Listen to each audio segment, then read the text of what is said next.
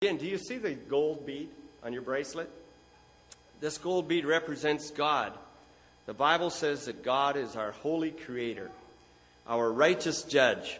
He created us to glorify him and to live with him forever in heaven. Isn't that wonderful news? Let's go to the second bead. The second bead teaches us about man. The second bead is black. The black bead represents sin. And the Bible says that each of us have personally rebelled against God by sinning against his holy character and his law. Do you believe that's true? One of the ways God has revealed his law to us is in the Ten Commandments. Can I ask you this? If you think back through your life, how many times do you think you've told a lie in your entire life? Have you heard the commandment, you shall not lie, you shall not bear false witness? If you're like me, I'm sure you can see that you've told less than the whole truth, that you've lied in your lifetime, and that makes you a liar, a lawbreaker. Isn't that true? Have you ever stolen anything in your entire life? I ask you to think carefully about that. It's not the value of what you steal that is important, but even if you steal something small, that reveals the heart of a thief. And it's not the value of what you steal that counts. And so we've broken another of God's laws. Did you know that when Christ was here, he lived as a man, and he said this. He said that if you look at another person with anger, he sees it the same as murder. Have you ever been angry with another person? Have you ever thought so highly of yourself that you were willing to put another person down? Do you know Christ took it even farther? He said, if you call another man a fool, it's the same as murder in your heart. So, having taken that brief look, I'm sure that your heart is the same as mine. In fact, the Bible says all of us have sinned and fall short of the glory of God. We were created in his image to bring him glory. When we lie, we say that God is a liar. Can you see that? We were created to glorify him. When we steal, we say that God is a thief. This is not true. God is true and faithful. He cannot lie. When we steal, we say God is a thief. God is not a thief. God owns everything. He is generous. He gives mercy and just, even liars and thieves like you and me. So I'm sure you can see that sin, the Bible is right when it says that we have sinned and that we have broken God's law. As a result, we have alienated ourselves from God, and we have exposed ourselves to his righteous wrath. You see, when God punishes sinners, he does so righteously because he is a perfect judge. He does not wink at sin or turn his eye, a blind eye towards sin. He is a good judge who punishes every law broken. As a result, we've alienated ourselves from God, and we have exposed ourselves to his righteous wrath, which will banish us eternally to hell if we are not forgiven. The red bead represents the solution to this problem. God sent Jesus Christ, fully God and fully man, to live the life that we couldn't live. He lived without sin, and to die the death that you and I deserve for our sins. The righteous died for the unrighteous, so that God might punish your sin in Christ and forgive it in you. My friends, my brothers and sisters, the only saving response to this good news is repentance and belief. You must repent of your sins, turn from your sin, and turn to God. Recognize Christ as the rightful ruler of your life, and put your faith in Jesus Christ for forgiveness of your sin and reconciliation to God. The white bead, if you look at that, represents when you respond in repentance and faith. When you respond that way, God sees you like this white bead, forgiven, pure, with no sin, because Christ has paid for your sin and removed that from your debt. It makes it possible for a sinner like you and a sinner like I to spend eternity with our righteous God. Finally, I'll turn to the green bead. The green bead represents the key to all of this. This key supplies the power that makes it all work. The green bead, it represents the Bible, God's Word, and the promised Holy Spirit that indwells every believer. The Bible is his inspired message to us, and he asks us simply to read it. The Bible says continually, some each day. The Bible also tells us to seek out a church that believes and teaches the Bible, and to join that church and become part of that body of Christ. As you do this, the Holy Spirit will guide you and change your mind and create a new character in you. You will grow to recognize the sin in your life and how great God's love is for you. As you read God's Word, you will learn to hate your sin, the sin that you once loved, because it separates you from God. This is not by your own power. This is a gift of God for those who have repented of their sin and trusted in him. That green bead is where we're going to spend the focus of our message today. That growth, another word for it, a church word, is sanctification. It means the overcoming sin in our lives and living lives that more and more reflect the life of Christ and also bring more and more glory to God. You see, when Christ died for your sins, he didn't just die to remove the penalty of your sins. He died as well to give you victory over your sin, to give you power over your sin, and so that you are no longer a slave to sin. Let's explore that together. I want to speak of three different ways that Christ ministers to us in this sanctification. First, there is the Word. In John 1, verse 1, it says this: "In the beginning was the Word, and the Word was God, and the Word was with God." In John 1:14, just a little later in the chapter, we find out that Word has a name. "And the Word became flesh, and he dwelt among us." Can anybody think of his name? Do you know the name Emmanuel? It means God dwells among us. "And we have seen his glory, glory as the only Son of the Father, full of grace and truth." I just want to tell you a little more about this word. In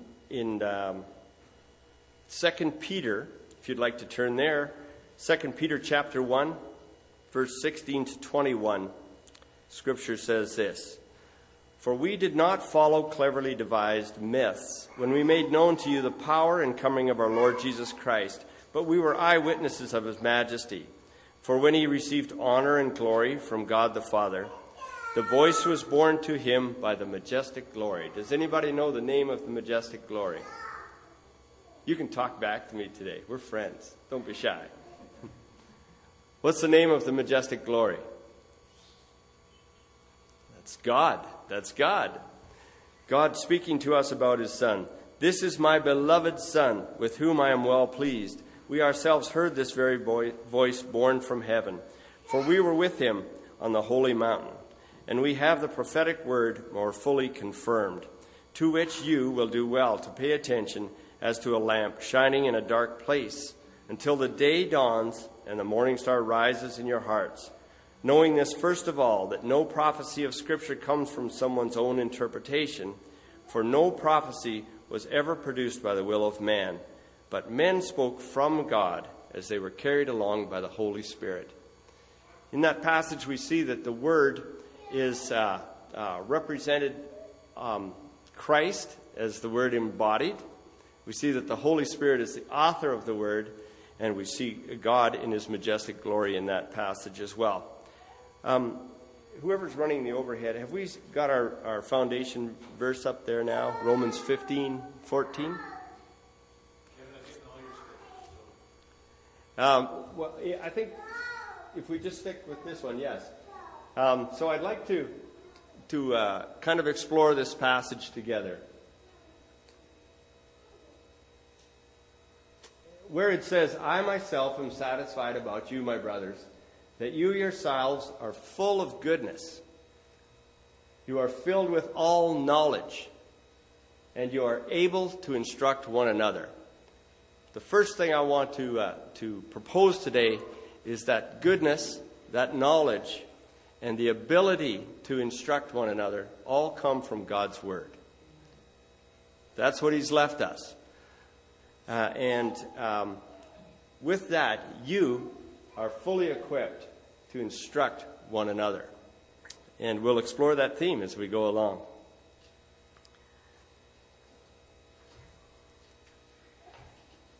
Now, we minister God's Word to each other in several ways as church, as God has prescribed in His Word.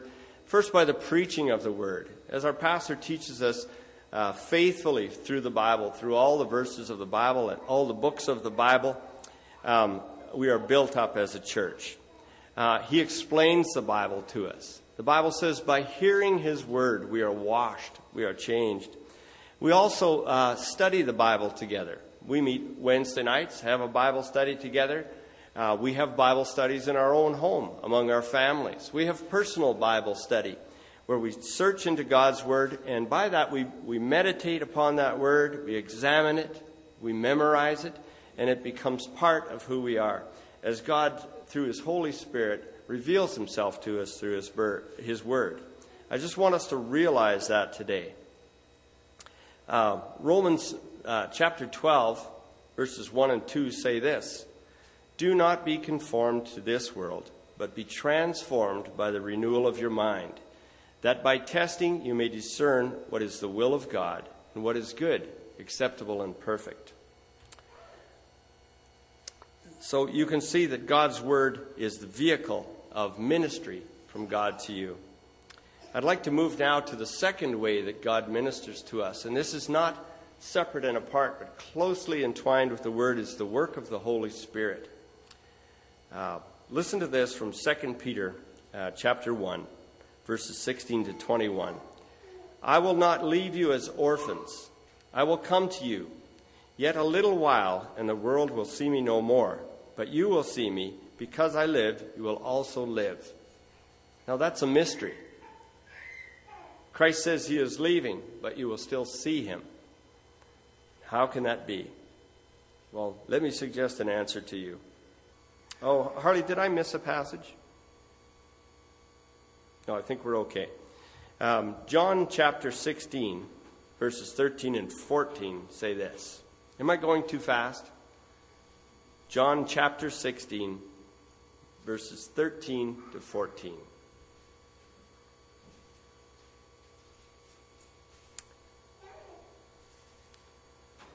Here the Bible speaks of the Holy Spirit's ministry to us.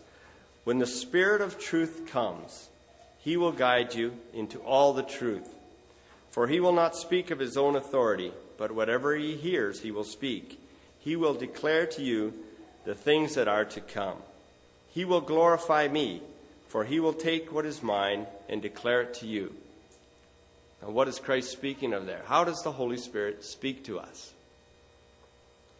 Listen again. He says, "He will take what is mine and declare it to you." Who's the Word? The living Word. Can you see the partnership between Christ and the Holy Spirit? The Holy Spirit carried men along to write the Word. Jesus is the Word manifest in the flesh. Can you see this? This is how we can see Christ and come to know Him in His Word. The beautiful thing about this message, folks, is that when we read God's Word, it's not only for ourselves, but we can share God's Word with others, with our workmates, our friends, with our wives and husbands, with our children, with our brothers and sisters. Folks, when we do that, when we point people to Christ's Word, the Holy Spirit is the active agent in changing those people. Remember the green bead, the growth, the sanctification, the victory over sin? That is empowered by the Holy Spirit. And this is why this is for Christians. Those that do not have the Holy Spirit cannot understand the Bible. They can change, but the change is not the change that brings eternal life. It is glorifying to God. The Holy Spirit, in concert with the Word, as we absorb it, changes us in very real ways. I want you to feel the realness of that today. That's my prayer. Let's look together a little farther on in John at chapter 16. John 16, verses 13 and 14. I need you to turn pages because it's getting hot in here. I need some Gospel of Grace air conditioning. John chapter 16, verses 13 and 14. When the Spirit comes, listen to this. When the Spirit comes, he will guide you into all truth. For he will not speak of his own authority, but whatever he hears, he will speak. And he will declare to you the things that are to come. He will glorify me, for he will take that which is mine and declare it to you. Did I already read that? I think I did. Forgive me for that, folks. I'm going to go to the next passage. I have Romans 8. Romans 8.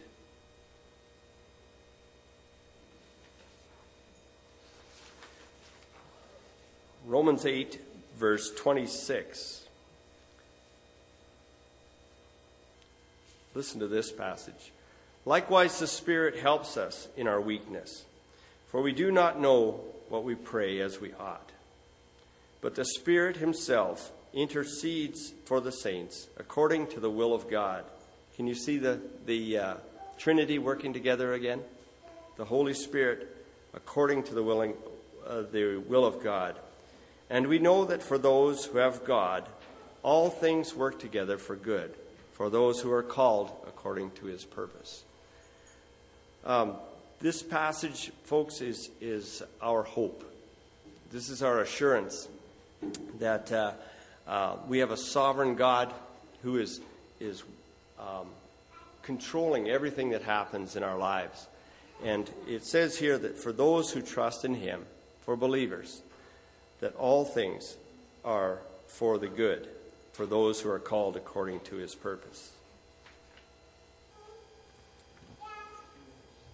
We turn to Titus.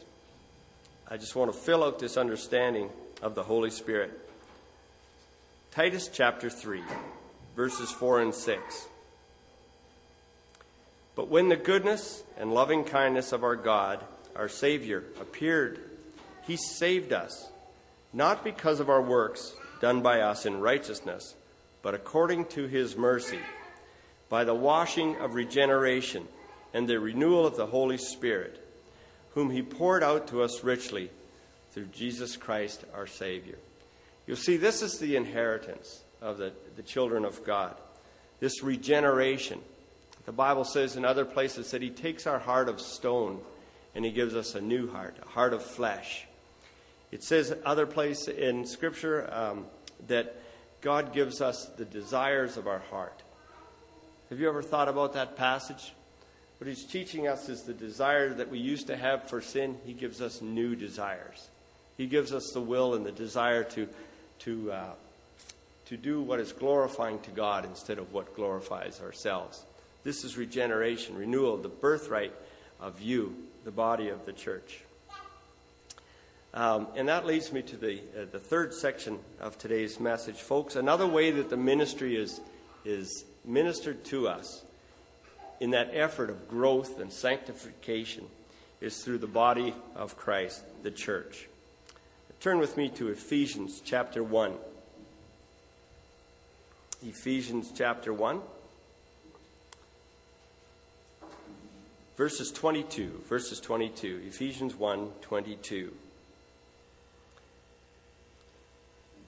Hear the word of God.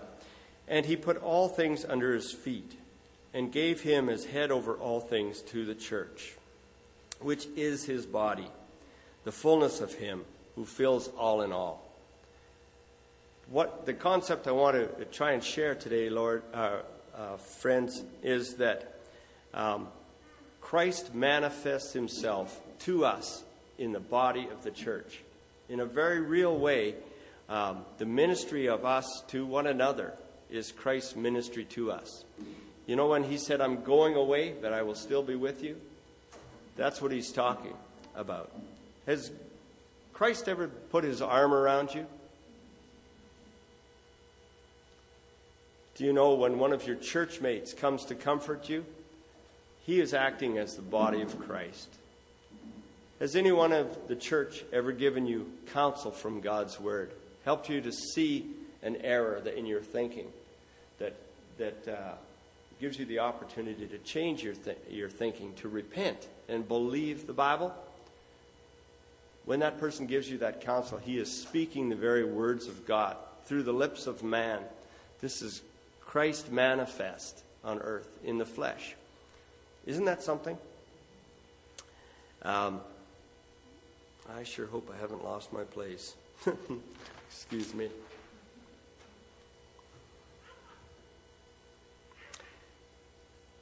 Let's go to another passage. This is Ephesians chapter 5, just a little lower in Ephesians. Ephesians chapter 5, verse 23. The first half of that verse says this: "For the husband is the head of the wife, even as Christ is the head of the church, his body." What's his body? The church. And he himself is its Savior.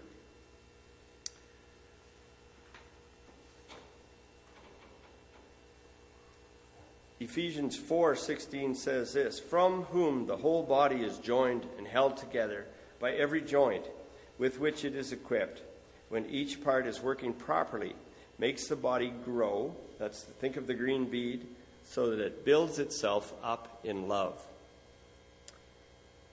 Now, I hope we can do an exercise together that'll help us realize this. Do you know, a lot of this happens without you even knowing it. You go Sunday after Sunday, you hear sermon after sermon. If somebody asked you on Friday what the pastor talked about on Sunday, you go, "Oh, I'm not sure." And you wonder, is it doing anything? Is there any effect to this?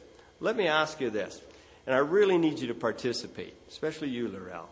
No, but everybody. Mary, I need everyone to participate here. Tell me this. Think, if you can think, of a Bible verse that talks about any of these topics. Marriage. Put your hand up if you can think of a Bible that talks about marriage. Can you think of a Bible verse that talks about marriage? I need your hands up to let me know. Can you think of a Bible verse that tells us about parenting? Can you? Can you think of a Bible verse that talks to us about work? Can you think of a Bible verse that tells us how to deal with conflict? Can you? Can you think of a Bible verse that tells us about truth and error? Can you? Can you think of a Bible verse that tells us about illness? A Bible verse that tells us about death? Folks, what we're talking about is life. We're talking about every aspect of life. The Bible has a second name. Do you know what the Bible's second name is? It's a different way to say a second name. We actually call the Bible by its last name. What's its first name? The blank Bible. The Holy Bible. The word holy has a meaning. Of course, we know holy as being right and righteous and clean, those kinds of things. There's another meaning for holy, which is a little deeper. It means that it is sufficient, that it is lacking nothing, that it is perfect. I propose to you that the Bible teaches us that in the Word of God, in this Bible, is sufficient for every aspect of life. That for us to know how to live our lives in a way that pleases God, and how to understand our lives, every aspect of life, from death to birth, from parenting to work, how to understand sin, how to understand discipline, how to understand forgiveness and hope and joy. All of these things are contained in God's Word. And those verses that you thought of in your mind, as we go through those different topics, those are the things that you can bring to each other. And in fact, you do bring to each other every time we gather as a church. When a person comes to you and says, "How are you doing?" you say, "I'm having a problem at work." your friend brings the wisdom of Scripture, the Bible verses of Scripture, the very Word of God to you, to your situation. And in that way, we are fully equipped to instruct one another. That word instruct that is there is a word called nouthesis in chapter 15. That word is more than just instruct in the English sense. It also has an element of confrontation in helping us see error in our lives, in particular sin in our lives. And by helping us see where we are in error, where we are sinning, that opens the door to repentance. And repentance is the key to forgiveness of sin, but also victory over sin. So there's also another context to this word nouthesis, and that is patience and gentleness. And it is in the context of love. All of those things are, you might notice them as the gifts of the Holy Spirit. Patience, gentleness, knowledge, love, kindness. And these are the things that I see displayed in you, in the church, every time we come together. As you learn about each other, as you listen to each other, as you care about each other, understand today that you are fully equipped to instruct each other with the Word of God, with the authority of God. And the Holy Spirit uses that Word to effect real change in your lives. I'd like to just add a couple of verses. When I preach very rarely, and when I do, I'm very insecure. My way of dealing with that is to bring as much Scripture as I can to be sure that the points I'm making are scriptural. Let me just share a few with you. And if you're quick, you might be able to join me. Jude, chapter 1:20 says this, "But you, beloved, building yourselves up in the most holy faith, praying in the Holy Spirit." Ephesians 4 says this, that we are being equipped, that the Word equips the saints for the work of ministry, for building up the body of Christ. Every time you learn more about the Bible, as you learn more about Christ, you are being built up for a purpose, so that we can minister to the Word not only to the lost, but to each other. 2 Timothy 3 says this, "You, however, have followed my teaching, my conduct, my aim in life, my faith, my patience, my love, my steadfastness." Can you see the living together and seeing each other's life expressed there? From whom, Ephesians 4:16 says this, "From whom the whole body, joined and held together by every joint with which it is equipped, when each part is working properly, makes the body grow so that it builds itself up in love." Ephesians 4:29 says this, "Let no corrupting talk come out of your mouths, but only such as is good for building up, as fits the occasion, that it might give grace to those who hear." 1 Corinthians chapter 12 has this passage which echoes these thoughts, "That there may be no division in the body, but that the members may have the same care for one another. If one member suffers, all suffer together. If one member is honored, all rejoice together." Can you see this call to build each other up and to counsel each other? Well, let's hear a couple more verses. This one is we are 2 Corinthians. Would you turn to this one with me? 2 Corinthians chapter 1, verse 3 and on.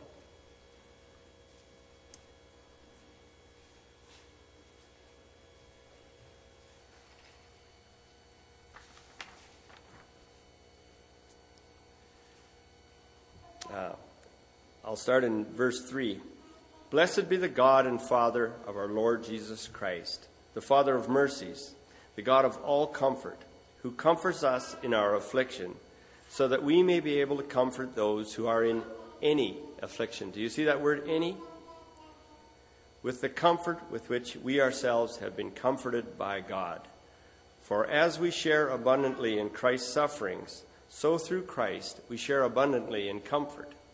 If we are afflicted, it is for your comfort and salvation. And if we are comforted, it is for your comfort, which you experience when you patiently endure the same sufferings that we suffer. Our hope for you is unshaken, for we know that as you share in our sufferings, you will also share in our comfort. For we do not want you to be unaware, brothers, of the affliction that has been experienced in Asia. For we were so utterly burdened beyond our strength that we despaired of life itself. Indeed, we felt we had received the sentence of death. But that was to make us rely not on ourselves, but on God, who raised us the dead. He delivered us from deadly peril, and he will deliver us. On him we have set our hope that he will deliver us again.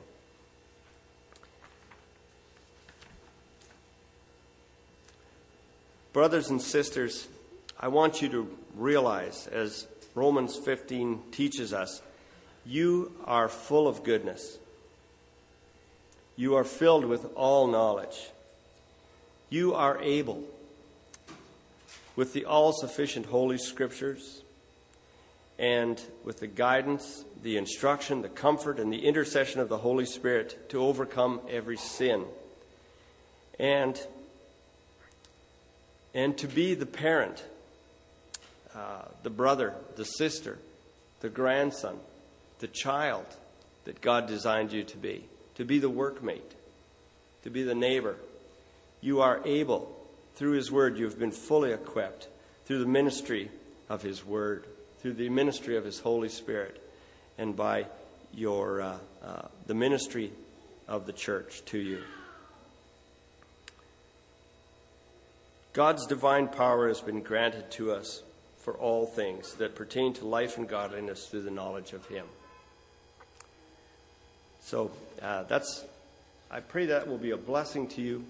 I hope you will understand that as we study together, you are being fully equipped and we are growing in Christ. Let's pray. Heavenly Father, we thank you. We thank you for this offer of forgiveness of sin, for this promise of regeneration, Lord, for washing in your word. Father, this promise to be built up in your word. Father, that when you left us, you did not leave us as orphans, but you gave us the Holy Spirit as our guide and our comforter. You gave us your word, Lord, that we might be equipped for everything. Father, you gave us this beautiful church, your body manifest, ministering to us with love and gentleness and wisdom. For this we give you praise. And Lord, we pray that we will not look at ourselves and see ourselves as weak, as unfit, as powerless, without hope. Father, but that we realize that we have not only hope but assurance, because we rest not in ourselves but in you. That our wisdom comes not from our own minds, but from your word, your holy word. And that we are not taught by men, but we are taught by your Holy Spirit, so that these truths can be grasped and owned by us as an inheritance as your children. Father, we do thank you today, and we give you praise. In Jesus' name, amen. We're going to have an offering at this point, and we'll have a closing song. So I wonder if I could ask for a volunteer or two for offering. And we'll invite Stacy and Roger to give us a closing song. And I just want to make sure that our guests know that you're so welcome to join us. It's our tradition here as a church to have a meal together, and we would love to invite you to join us. Thank you.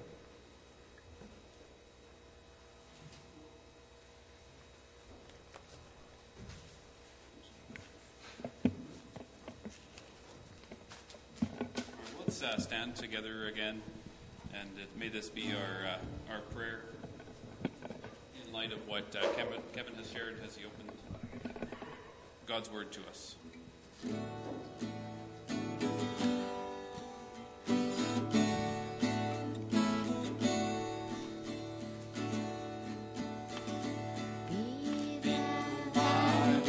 salvation, oh Lord.